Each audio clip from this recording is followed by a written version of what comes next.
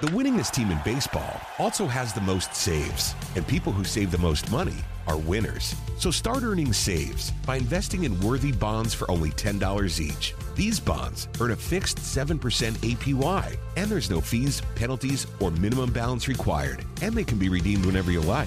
You can even round up everyday purchases to buy additional bonds. Go to worthybonds.com/save. That's worthybonds.com/save and save and win.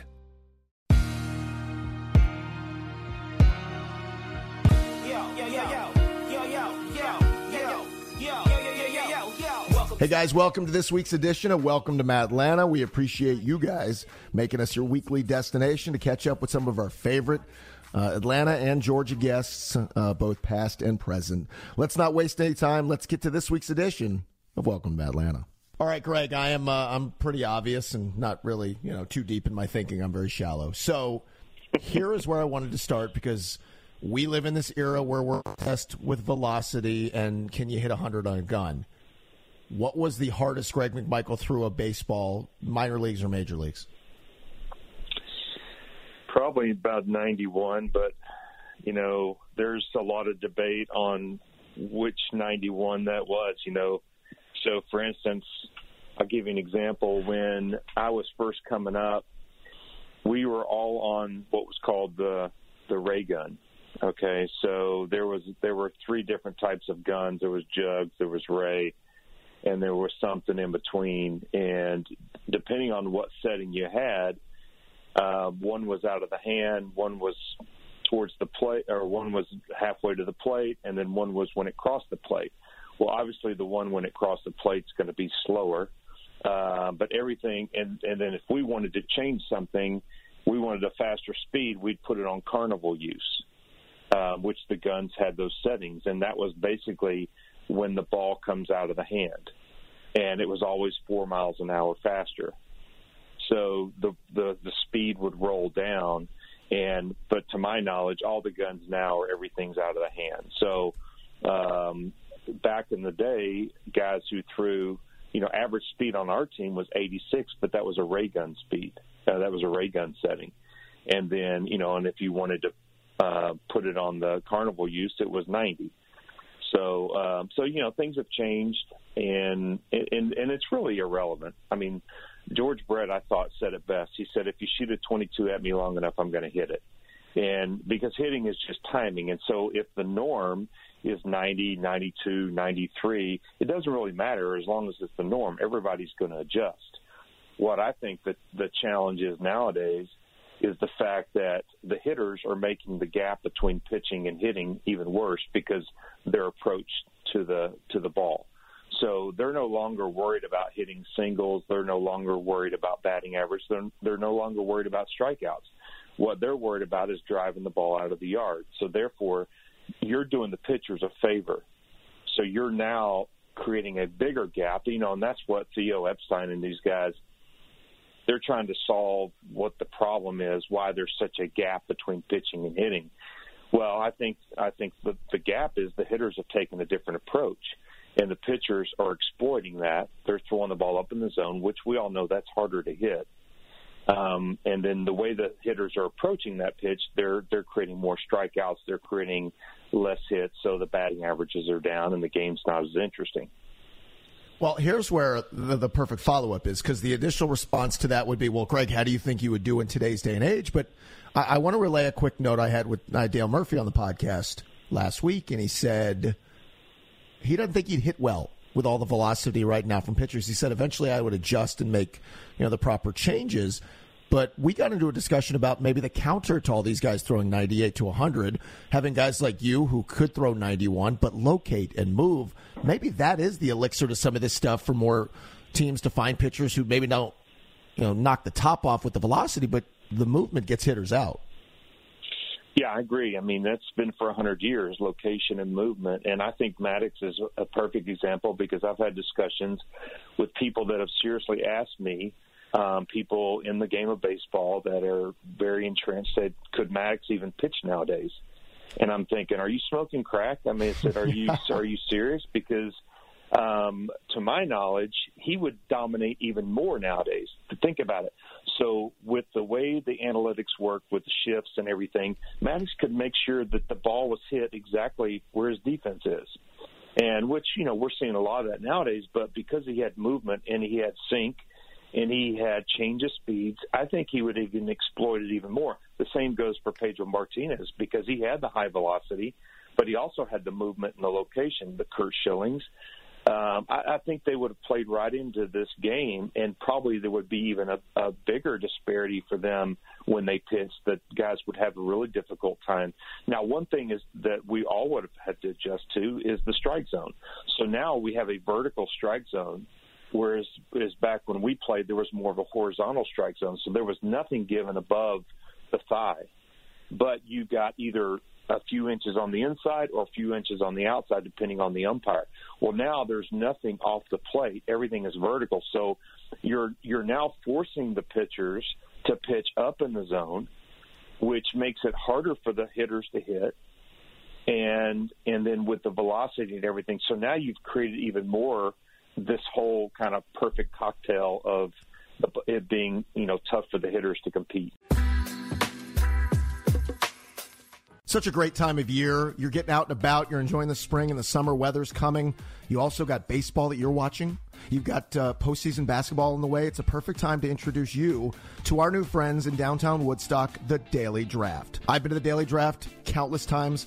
I love it. We've been there for all kinds of big events. It's the ultimate sports bar experience, from their wall-to-wall flat screens, self-serve taps, which are really cool, craft beer, chef-inspired menu items, and I mean enough to fill the whole family or you and your buddies. Great choices, lots of options. Folks, I want you to enjoy catching the big plays during your lunch hour. With their wall-to-wall flat screens, you can indulge in their $11 lunch specials between 11:30 a.m. and 3 p.m. And if you're an MVP card holder, you'll receive an exclusive deal. For my listeners, mention Welcome to Matlanta. You'll receive a $5 credit towards your MVP card. The Daily Draft is not your father's sports bar. They have so many great opportunities for you, like on Monday. They offer you the Monday's burger and a brew deal. You can indulge in the featured burger of the day and a domestic beer for only $12 all day long. It's the Daily Draft in downtown Woodstock. You'll love it from the moment you walk through the door. Go check them out today. Downtown Woodstock, the Daily Draft. The winningest team in baseball also has the most saves, and people who save the most money are winners. So start earning saves by investing in worthy bonds for only $10 each. These bonds earn a fixed 7% APY, and there's no fees, penalties, or minimum balance required, and they can be redeemed whenever you like. You can even round up everyday purchases to buy additional bonds. Go to worthybonds.com/save. That's worthybonds.com/save and save and win. Camp Margaritaville RV Resort, where you can just breathe in and breathe out. Or move. There's biking, boating, arcade games, hiking, nearby golfing. Or fly through the new Fins Up Water Park. Thrills, chills, twists, and turns. This could be you. Camp Margaritaville at Lanier Islands, an easy 1-hour drive from Atlanta. Book your stay today at campmargaritaville.lanierislands.com. Greg, I can't believe it's been 28 years since you made your debut with the Braves in the majors, but what I'm going to say is kind of jarring to our 25-year-old listener who knows the name Greg McMichael but didn't see you. When you took over the closer role, and you just heard Greg tell you he threw 91 maybe, I mean, it was, even then, like early 90s, right? I'd grown up in the era of Lee Smith and Jeff Reardon, and Todd Worrell. Then I'm watching Greg McMichael, who's like, the ball's dancing and it's moving and guys are, you had 40 saves in those 2 seasons when you took over the closer role. Like, people would lose their mind seeing a closer today not look like Craig Kimbrell or not look like somebody throwing 97 or 98. Is that something like you can ever reconcile that you had that role, which now nobody would understand? Well, it was kind of interesting. I don't know if you remember Doug Jones. He was a reliever for the Indians. He became a friend of mine. He was really the first guy that could dominate with a changeup. There was Mario Soto, who had a great changeup for the Reds back in the 70s. But Doug was probably the first one to come on the scene and throw just absolute soft after soft after, and he would go soft, softer, and softest. and then his fastball, which was probably 82, looked like it was about 100. I grew up kind of in my minor league days being drafted by the Indians. He was kind of the perfect scenario for me to watch, even though I was more of a sinker slider guy. When I became got to the big leagues, I got to the big leagues on my changeup, and I kind of followed the same pattern. And, you know, it doesn't matter how you throw. If you're so unique that people aren't used to seeing, these big league hitters aren't used to seeing a guy like maybe a Brad Klontz or, you know, you think about guys that are just so different than everybody else. And you remember back in the 90s, there were a few knuckleballers still around. Sure. My rookie year was Charlie Huff. Yep. And, you know, and then there was Wakefield and then, you know, we had R.A. afterward. R.A. was kind of the last guy that was throwing knuckleballs. But anytime you're different, you really throw the hitter off guard. And for me, being able to come in and pitch, you know, every game, but I wouldn't see the same hitters until maybe halfway through the season. So really a hitter had very little time to adjust to the way I pitched until I was in the league 5, 6, 7 years. Then they got a little bit more familiar with it, and that's where I had to make adjustments. So because I wasn't a starting pitcher, but I think anytime you're really unique, whether it's high velocity or sidearm or a lot of movement or changeups or sliders, you really make it hard for the hitter to adjust because he just doesn't see you enough. Tell me a little about your story, because you mentioned you came up through the Indians organization, drafted in the 7th round. And after, you know, trying to make your way through that organization, you get released in 91, and then the Braves pick you up. So were you one of these guys at that point that was questioning the future? Or were you waiting for the phone to ring and you were going to keep playing no matter what? Well, thank God there wasn't COVID around, or I never would have made it, because, you know, these guys missed a whole year, which is kind of sad thinking about my story, where I was a top prospect with the Indians, kind of worked my way pretty quickly to AAA after a year and a half, and then I got hurt. And I'd had a history of knee problems. I was diagnosed with a disease called osteochondritis dissecans, which basically the articular cartilage in my knees died, and they had to start doing microfracture surgery. And the doctors basically said when I was 13 that I'd never play sports again. And so just a long battle with, you know, psychologically getting over that hump as a young man, and going out and just saying, you know, heck, I'm going to play. All I can do is pitch because it's the least stress on my body. So I started pitching, and I got a little stronger, and I learned to adjust to compensate for how I was, you know, my body. And I ended up developing a pretty good sinker at the University of Tennessee. Mark Connor, longtime pitching coach for the Yankees, came down and coached our team for a year and helped me kind of fine-tune that sinker. And I went all the way through the minor leagues with just a sinker, and a pretty good one, a lot of ground balls. But then I got hurt again. The Indians ended up releasing me. I got a chance to start over with the Braves because longtime scout Roy Clark, who drafted me with the Indians, was now with the Braves. So he brought me on and put me back in A-ball after being in AAA with the Indians. And really struggling that year to try to come back from another knee surgery. I was getting healthy. I'd lost my starting position. I was kind of walling around in A-ball, and there was a scout in the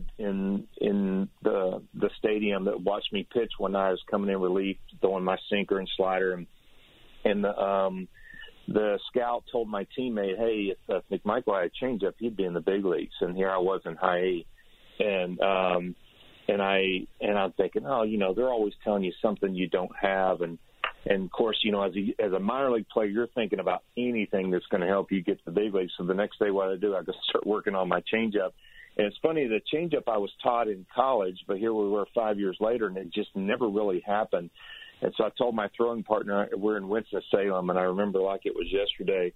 I said, "Hey, I'm gonna throw some change-ups," and he goes, "All right," you know, didn't think anything of it. And all of a sudden, it just started going, boom, just down to the right like a screwball, and then I would throw it and cut it and go to the left. And I don't know, it's just one of these weird things that, you know, timing, you know, God's plan for my life or whatever.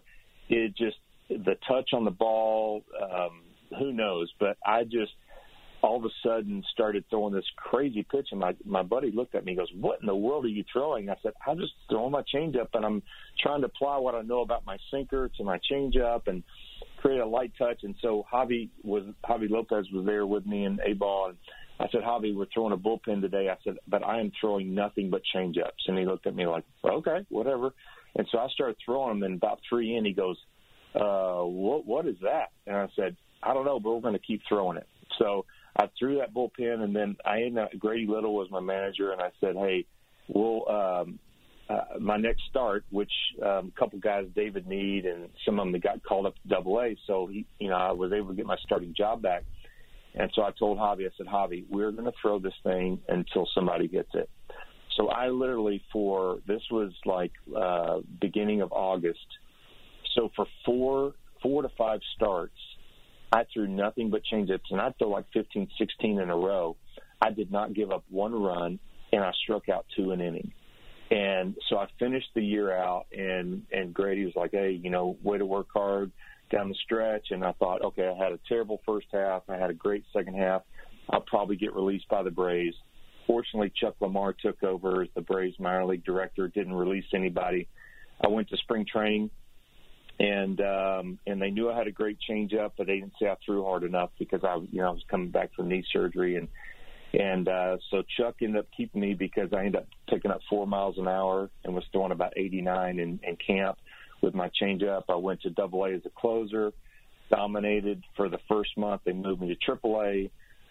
Pitched well in Triple-A, went to Puerto Rico, led the league in strikeouts and wins, and next thing you know, I end up in '93 in big league camp as an invitee, and the rest is by July I was the closer. So that's that's an unbelievable journey. Well, so anybody who gets called up at 20 or 21 or 22, you appreciate the moment, whether it's a call you get midseason or just, as you said, the invite to camp and you make it. But at 26, when you popped, like even it has to be more special and valuable to you to know that you got that chance so late. Well, I knew that, about 26, 27 years old if you don't get it by then. And, of course, it's a little different nowadays. I mean, guys are getting up so quickly, but they're also finding it a hard time to stick. And that was the one thing back then is that you paid your dues in the minor leagues. I mean, you knew how to be successful. You knew what failure looked like. You knew what success looked like. You had pounded the pavement in the minor leagues. And so nobody had to teach me how to pitch when I got to the big leagues. There was not an adjustment. It was just a matter of whether or not I was ready for the big stage. But I didn't need any other help. I think a lot of these guys, and I think Snitz talked about this a number of times, at least on my podcast, as well as, just hearing him doing interviews, is that they're having to teach guys how to pitch when they get to the big leagues because they only spend a year and a half in the minor leagues. And that was just something that didn't happen back then. So I definitely felt prepared. And then it was just a mental hurdle of getting over facing Wade Boggs and Don Mattingly and guys like that. So you mentioned a couple of names there that you played with in the minors. And, Greg, that is like the sweet spot of Braves, minor league and development. And you mentioned playing with Javi. Give me some of the names from your journey and the time you catch on with the Braves in 91 before your call-up. Like, give me some names you played with in the minors. Well, I'll tell you something flat out amazing. So if you go back to our 91 Durham Bulls team, we had 19 guys make it to the big leagues, and about 5 or 6 were on the World Series team. I mean, that's unheard of. When you think about minor league teams, especially A-ball, so Tony Tarasco, Mike Kelly, Javi Lopez, Eddie Perez, myself, Pedro Borbon. We just had unbelievable Brian Coates. We had guys that Mike Mordecai. So guys on Grady Little ended up being a big league manager. So we had unbelievable players in our system. I went up in Double-A. It was Klesko. Chipper was there. We had, trying to think of. I'd say Vinny Castillo was our third base in Triple-A. Pete Smith was there pitching in Triple-A. So just some unbelievable talent during those years that the organization was stacked. And you got to give credit. I mean, Bobby Cox drafted all those guys. Right. When you think about Lemke and Ron Gant and Jeff Blauser and trading for Pete Smith, Marvin Freeman, John Smoltz, Glav, Steve Avery was number 1 in 88. So just an unbelievable organization we've had over the years, and I got to be a part of that. In Double-A, we set the record for a Double-A team. We won over 100 games in Greenville, South Carolina, which is just flat out amazing when you think about, minor league baseball. Follow the Podcast Park on social media for live updates as new episodes hit and behind-the-scenes looks at all our shows. Find us on Twitter, Instagram, and Facebook at the Podcast Park. I want to talk about one of our great sponsors at the Rhodes Group. Yes, my buddy Clayton Rhodes and the Rhodes Group are a proud sponsor of us here at Welcome to Atlanta, and they're also my insurance company. It was about, 4 or 5 months ago now that I finally realized, why am I paying so much for my home and car insurance? I don't think we realize as the consumer we should be shopping or having somebody in a professional setting shop those rates for us. So I had the professionals at the Rhodes Group shop my rates, and they ended up saving me a boatload of money. I'm talking about $2,000 for my home and car insurance. By now, you guys know it's a great time to refinance your home. You see all those rates. Well, you might not know it's also a great time to shop your home insurance. Home insurance rates creep up every year, and the only way to get the best policy and the best rate is to work with an independent insurance agency like the Rhodes Group. Here's the deal. You can get up to 10 insurance quotes in 10 minutes from the Rhodes Group at no cost to you. You want to visit them online? I got a special landing page for you. You can go to rhodes-group.com/chernoff. It's spelled RHOADS. Rhodes-group.com/chernoff. You can also see the link up at Real Matt Atlanta on Twitter. They're my insurance company. They're going to do this at no cost to you, and you're going to end up saving a boatload. The Rhodes Group is the answer to saving money and getting the best in insurance coverage.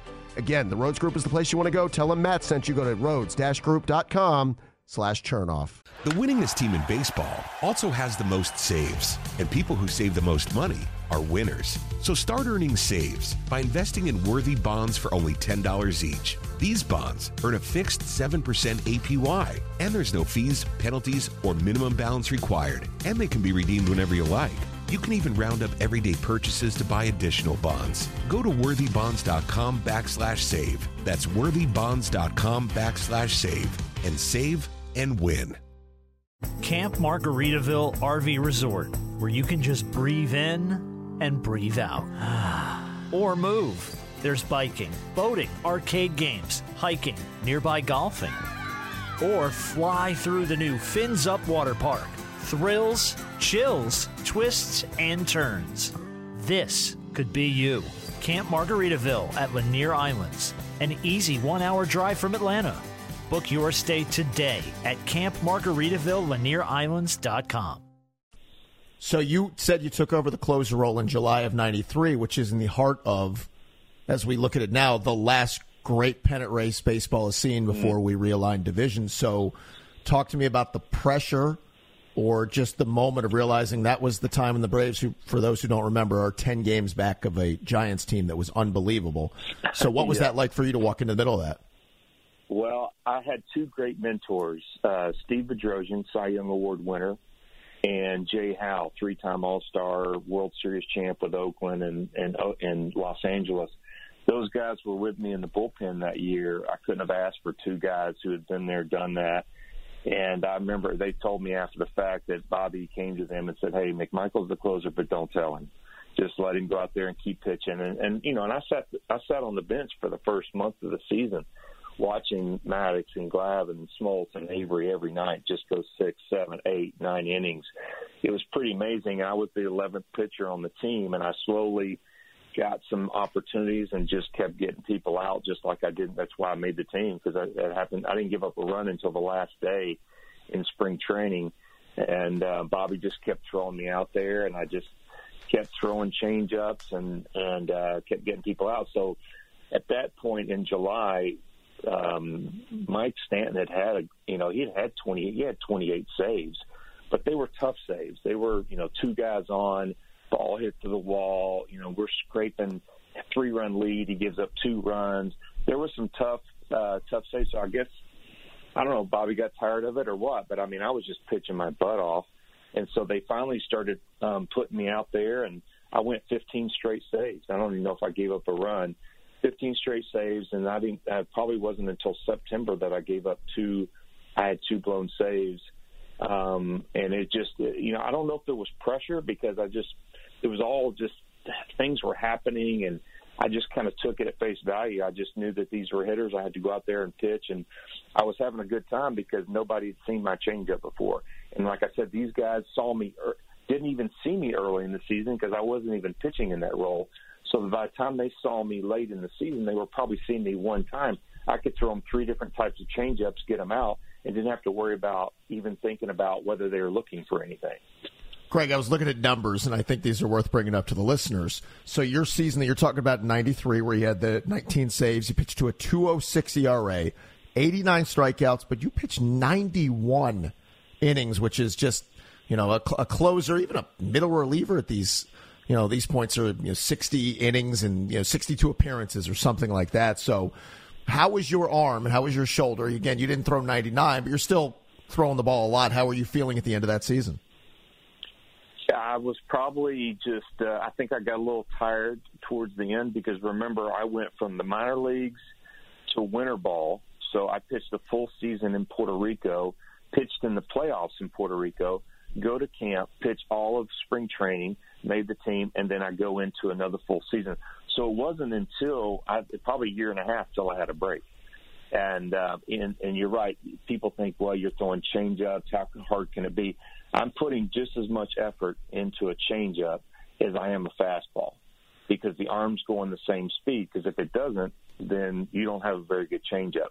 So the hitter has to see a fastball coming, and you can't do that by lobbing it in there. It's just the way you hold it and manipulate the ball. It comes out slower. So I was putting the same effort into. I just rack it up that I was 26 years old, but I certainly felt it going into that off season. Well, you finished second in the Rookie of the Year vote to a guy named Mike Piazza, so that should, again, tell you the kind of year that you put together. Now, you followed it up in the strike-shortened season with 21 saves and a 3.8 ERA, but I want to ask you about the world champion. Actually, before we talk about the championship team, how did you take the news in August of 94 that it's just going to be done, or had you guys behind the scenes talked about this is the line in the sand, or like this is where it's going to end? What did you think was going to happen when play stopped in August of that season? Wow, I had no idea. Of course, I hadn't been through any sort of labor, work stoppage, or wasn't involved a whole lot in the Player Association being a young player. We just basically looked to Glav and some of the guys who were the leaders on the team. And of course, they didn't know. Even though they were on the inside with all the talks, I thought for sure there's no way anybody's canceling the playoffs. There's no way we can cancel the World Series. Of course, we wouldn't have been in it anyway. I mean, the Expos were kicking our butt, and we had no answer. I mean, we were probably 8 or 10 games back at that point, so we would have no 14-year run if it hadn't been for that. But that was kind of the only, I guess, kind of saving grace out of all that. But we couldn't imagine that. Of course, I didn't know, and then once that was canceled, we were in for a long bout, and I think we all knew it at that point. So the offseason and then the unknown about 1995, what was that experience like for you? I mean, you're not flush with cash at that point. How are you handling the real life part of that? Yeah, and we weren't, of course, at that time, everybody watched SportsCenter every night, right? There was no social media. It was just all like you were hanging on what were the updates. And then we would have, I don't know if they were weekly, maybe every couple of weeks, but we were having meetings as teams from the standpoint of player calls. So I just think that it was long. I started working. I was teaching lessons. I was working out myself. Of course, there's a big question mark in your mind, but I just know I needed to go to work, so I started teaching and trying to help out however I could. But the further it went on, and it was kind of tough. It was a mental battle to try to prepare for something. I'm just thankful that I was young and I wasn't an 8-year veteran, 9 or 10-year veteran, because it could have meant that was the end of my career, but I was just starting it. So I was just like, I was a little naive, which was probably good at that point. Right, yeah. So when you guys get back on the field in 1995, it turns out to be a 142-game season. You guys win 90 games. Looking at your year, out of the pen. McMichael goes 7-2 with a 2.70 ERA, 80 innings pitched, 74 strikeouts, 2 saves though. So you're in a different role now. Remind me, is that Wohlers taking over at the beginning of the year, or how did that play out? Where now you're still putting up numbers, but in a different role? Yeah, I think if you go back to '94, I struggled because I felt like I had to do more. Now I had a great year behind me, and I'm solidified as the Braves closer. And as I go into '94, I had, there's some tough breaks. People now had been seeing my changeup, so now it was time for me to adjust. I think I didn't adjust so well, even though I pitched okay. It wasn't like outstanding like I was the year before. So that's where you have to make a transition from now. I've got to make adjustments to the hitters because they now have made adjustments to me. And so as that year went on, the team didn't do well. I didn't pitch, I didn't pitch terrible, but everybody didn't do as well, obviously, because we were 8 games back of the Expos. I think Mark had now settled in as a big league player, was coming up. They wanted to give him the role.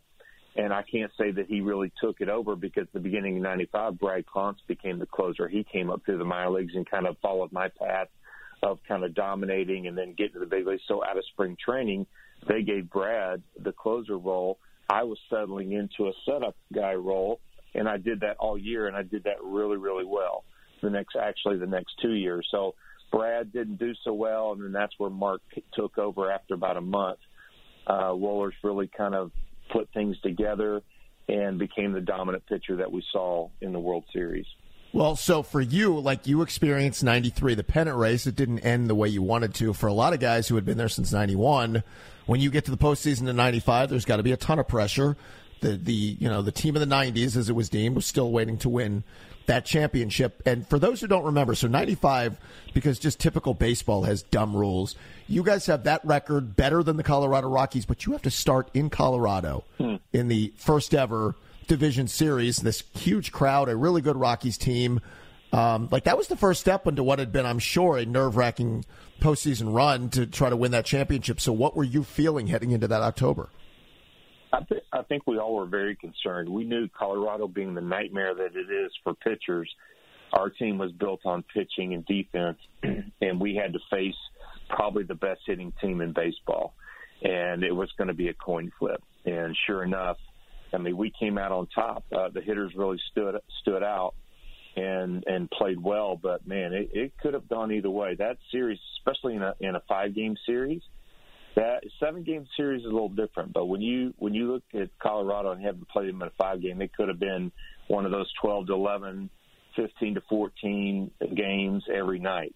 And it was tough. And, I was talking with Leo this weekend during Alumni Weekend, and he was like, yeah, we were all really concerned going into having to play. Here we are at such a great season, and we got to start off the first round. First time in history you've got a third round of playoffs, and we got to start out in Colorado. We were not excited about that at all. Well, with the first game is a 1-run game where Chipper hits a couple of home runs. The third game is an extra inning win by the Rockies. It was a closely contested series. And then it seemed, though, Greg, and I don't want to put words in your mouth, you're on that stage. Once you guys got through that series, at that point, boy, things started to roll. Cincinnati was next up. And while there were some tough games in that series, too, you guys really started to assert your dominance there. Mm-hmm. Yeah, Cincinnati was not the team. Of course, Colorado, they're as good as anybody in their own home ballpark. And they were good other places. But that's different. Walking into Coors Field as opposed to Riverfront was two totally different feelings. They didn't even sell out Cincinnati for the National League Championship. I think that really bothered the Reds, and we went after feeling like we just got past a huge obstacle in Colorado. We went into Cincinnati just with a lot of confidence and ready to roll. And we played well against Cincinnati the whole year, and I think they never really bothered us much anyway, and just had a lot of confidence against the Reds in general. So we went in there and we just swept it, and we had nothing but positive vibes going into the World Series. Of course, I knew the history of the Braves. I'd watched them just like you in 91, 92 being a minor league player. But I think going into the World Series this time, even though the Indians were every bit as good a hitting lineup as Colorado, we just didn't know them well enough because there was no interleague play at that time. So some of that is, ignorance is bliss. But we thought that our pitching staff can neutralize anybody. The variable of Colorado is just an outlier. You don't have to worry about that. When you're going into Jacobs Field and the way we were feeling about ourselves, we weren't worried about the Indians at all. I mean, not that we didn't know they weren't a great team. We did, but we were so confident in ourselves and the way we were playing. We were as prepared as you could be. Follow the Podcast Park on social media for live updates as new episodes hit and behind-the-scenes looks at all our shows. Find us on Twitter, Instagram, and Facebook at the Podcast Park. I want to talk about one of our great sponsors at the Rhodes Group. Yes, my buddy Clayton Rhodes and the Rhodes Group are a proud sponsor of us here at Welcome to Atlanta, and they're also my insurance company. It was about, 4 or 5 months ago now that I finally realized, why am I paying so much for my home and car insurance? I don't think we realize as the consumer we should be shopping or having somebody in a professional setting shop those rates for us. So I had the professionals at the Rhodes Group shop my rates, and they ended up saving me a boatload of money. I'm talking about $2,000 for my home and car insurance. By now, you guys know it's a great time to refinance your home. You see all those rates. Well, you might not know it's also a great time to shop your home insurance. Home insurance rates creep up every year, and the only way to get the best policy and the best rate is to work with an independent insurance agency like the Rhodes Group. Here's the deal. You can get up to 10 insurance quotes in 10 minutes from the Rhodes Group at no cost to you. You want to visit them online? I got a special landing page for you. You can go to rhodes-group.com/chernoff. It's spelled RHOADS. Rhodes-group.com/chernoff. You can also see the link up at Real Matt Atlanta on Twitter. They're my insurance company. They're going to do this at no cost to you, and you're going to end up saving a boatload. The Rhodes Group is the answer to saving money and getting the best in insurance coverage. Again, the Rhodes Group is the place you want to go. Tell them Matt sent you. Go to rhodes-group.com/chernoff. The winningest team in baseball also has the most saves, and people who save the most money are winners. So start earning saves by investing in worthy bonds for only $10 each. These bonds earn a fixed 7% APY, and there's no fees, penalties, or minimum balance required, and they can be redeemed whenever you like. You can even round up everyday purchases to buy additional bonds. Go to worthybonds.com/save. That's worthybonds.com/save and save and win. Camp Margaritaville RV Resort, where you can just breathe in and breathe out. Or move. There's biking, boating, arcade games, hiking, nearby golfing. Or fly through the new Fins Up Water Park. Thrills, chills, twists, and turns. This could be you. Camp Margaritaville at Lanier Islands. An easy 1-hour drive from Atlanta. Book your stay today at campmargaritavillelanierislands.com. You pitched well in the World Series that year, too. 3 appearances, 270 ERA. So take me back to that championship Saturday night when you guys are on the doorstep of winning a title. Glavin's going to go for you that night. The Justice piece in the AJC comes out where he wants, the fans to look like they did in the early 90s. Like, was it whirlwind, or did you feel like things were going sort of like, as slow as you would want them in that important moment? Well, I don't know. I just remember that when you get to that point in the season, everybody is just running off of adrenaline. There's no way, of course, the weather changes a little bit. You're pumped. You're one game away from winning it all. But yet it's so stressful. Every pitch you're hanging on from the beginning of the game to the end of the game. There's no laughers at that point. That you could be called into the game. It's Johnny Holstaff the whole time. So you might get up in the first, second, third, but yet you knew you had the best pitching staff in baseball. You knew that they were all big game pitchers. You were hoping that it was going to be an 8-0 game, but you did not expect that. And of course, it's 1-0. We're all just biting our nails and hanging on the pitch. You're just as jacked up as the fans are, and that's really can be the problem. I mean, you really got to kind of slow your heart rate down and breathe and really try to keep yourself as level-headed as possible. because that's the pitcher's worst enemy is going out there and having too much adrenaline. Being a changeup pitcher, it just takes a little extra tightness on the grip, and you're giving up home runs. So you really have to battle that and try to relax and be the person that you're thinking that, okay, this is a spring training game, or this is the middle of the week game in the beginning of June. I mean, it's just you're doing anything to battle those or not nerves. You're battling adrenaline. Really, what you're doing. So, could you even this far, past 25, 26 years now, can you put into words the emotions of watching the ball hit Marquise Grisham's glove and knowing you're now a champion?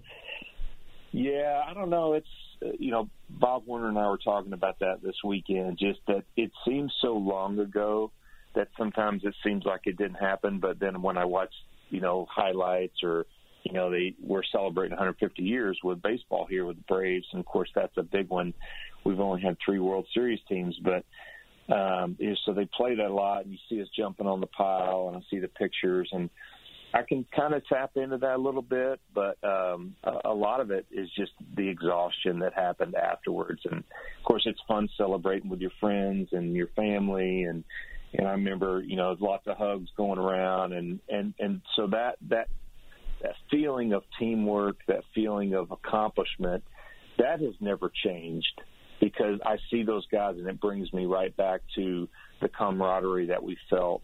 It comes back to the struggles that we went through, it comes back to the success that we had, and that feeling never goes away. But the actual emotion that I felt on that night, it's sometimes that's hard to tap into, but the sense of accomplishment that whenever I see those guys, that's what I love what I do, being involved with the alumni, bringing back these guys and reliving some of that. You really get that sense of that friendship and that accomplishment, that teamwork that you had. That's what comes back, and you've got those really positive, vibes from the guys when we see each other again. Such a great time of year. You're getting out and about. You're enjoying the spring and the summer weather's coming. You also got baseball that you're watching. You've got postseason basketball in the way. It's a perfect time to introduce you to our new friends in downtown Woodstock, the Daily Draft. I've been to the Daily Draft countless times. I love it. We've been there for all kinds of big events. It's the ultimate sports bar experience, from their wall-to-wall flat screens, self-serve taps, which are really cool, craft beer, chef-inspired menu items, and I mean enough to fill the whole family or you and your buddies. Great choices, lots of options. Folks, I want you to enjoy catching the big plays during your lunch hour. With their wall-to-wall flat screens, you can indulge in their $11 lunch specials between 11:30 a.m. and 3 p.m. And if you're an MVP card holder, you'll receive an exclusive deal. For my listeners, mention Welcome to Atlanta. You'll receive a $5 credit towards your MVP card. The Daily Draft is not your father's sports bar. They have so many great opportunities for you, like on Monday. They offer you the Monday's burger and a brew deal. You can indulge in the featured burger of the day and a domestic beer for only $12 all day long. It's the Daily Draft in downtown Woodstock. You'll love it from the moment you walk through the door. Go check them out today. Downtown Woodstock, the Daily Draft.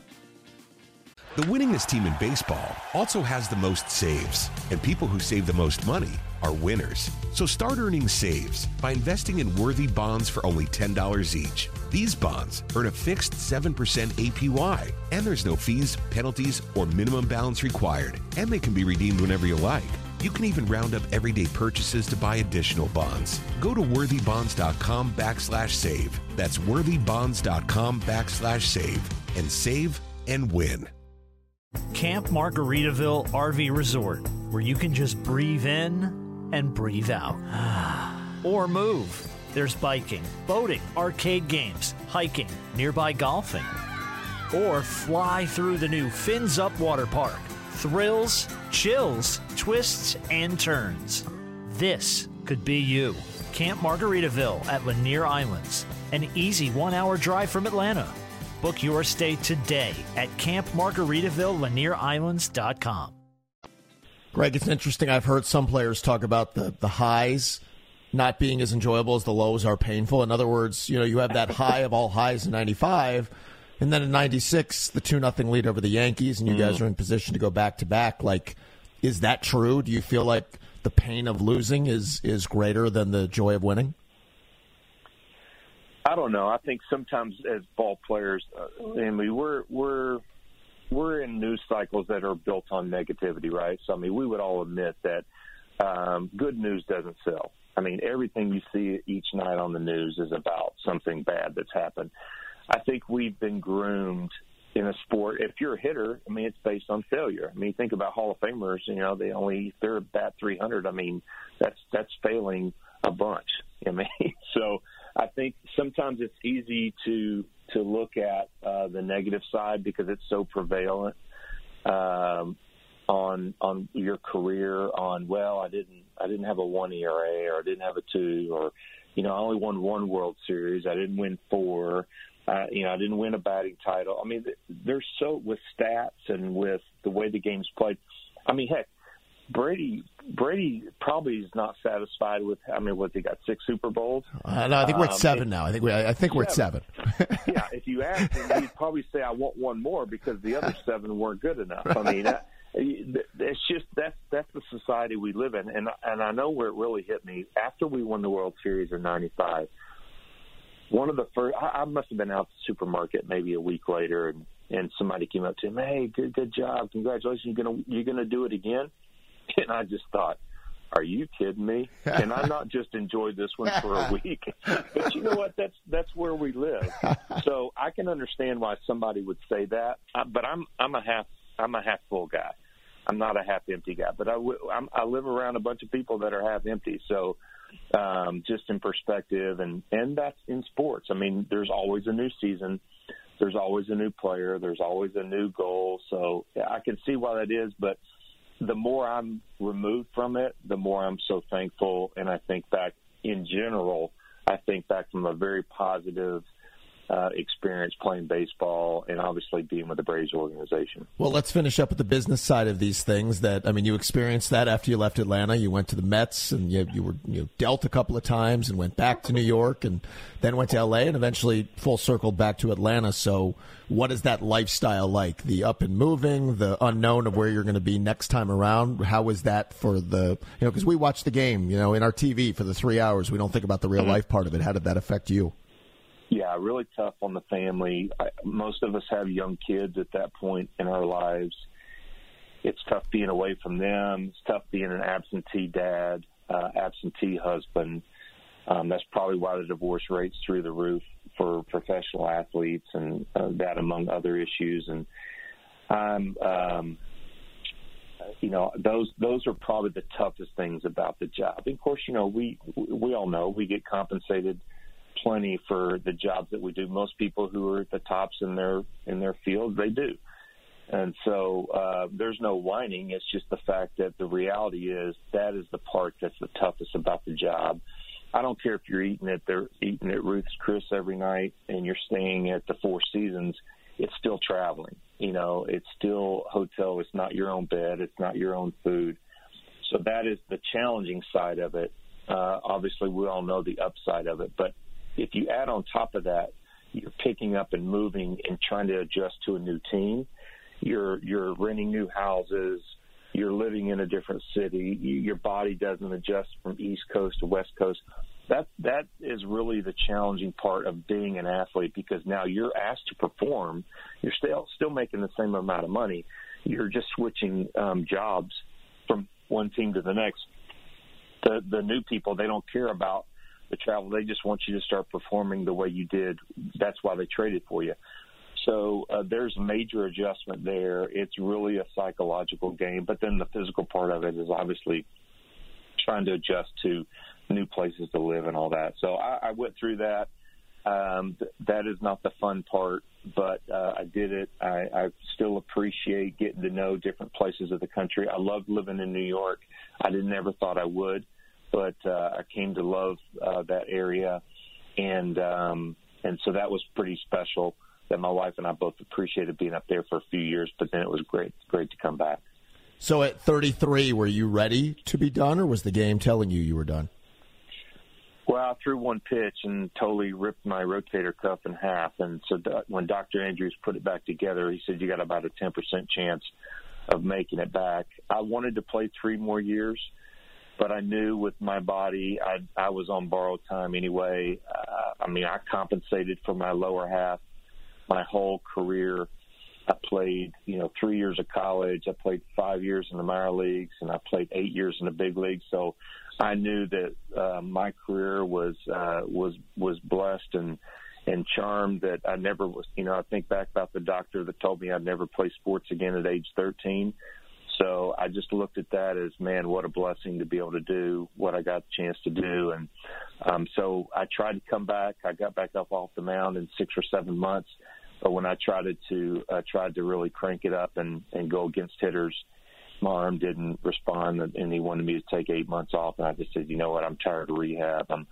I need to go use my brain, do something different, go try to be a dad again. And so I hung it up, and so I'm here with the Braves 14 years later, or however long it's been, and just loving it. Yeah, and for the fans who don't know, that alumni weekend that you saw put together, Greg had a big hand in that, and that's a huge undertaking. Congrats to you, because it comes off wonderfully. I know the fans love it, and it was so great to see the parade back this year and the interaction. It was greatly missed.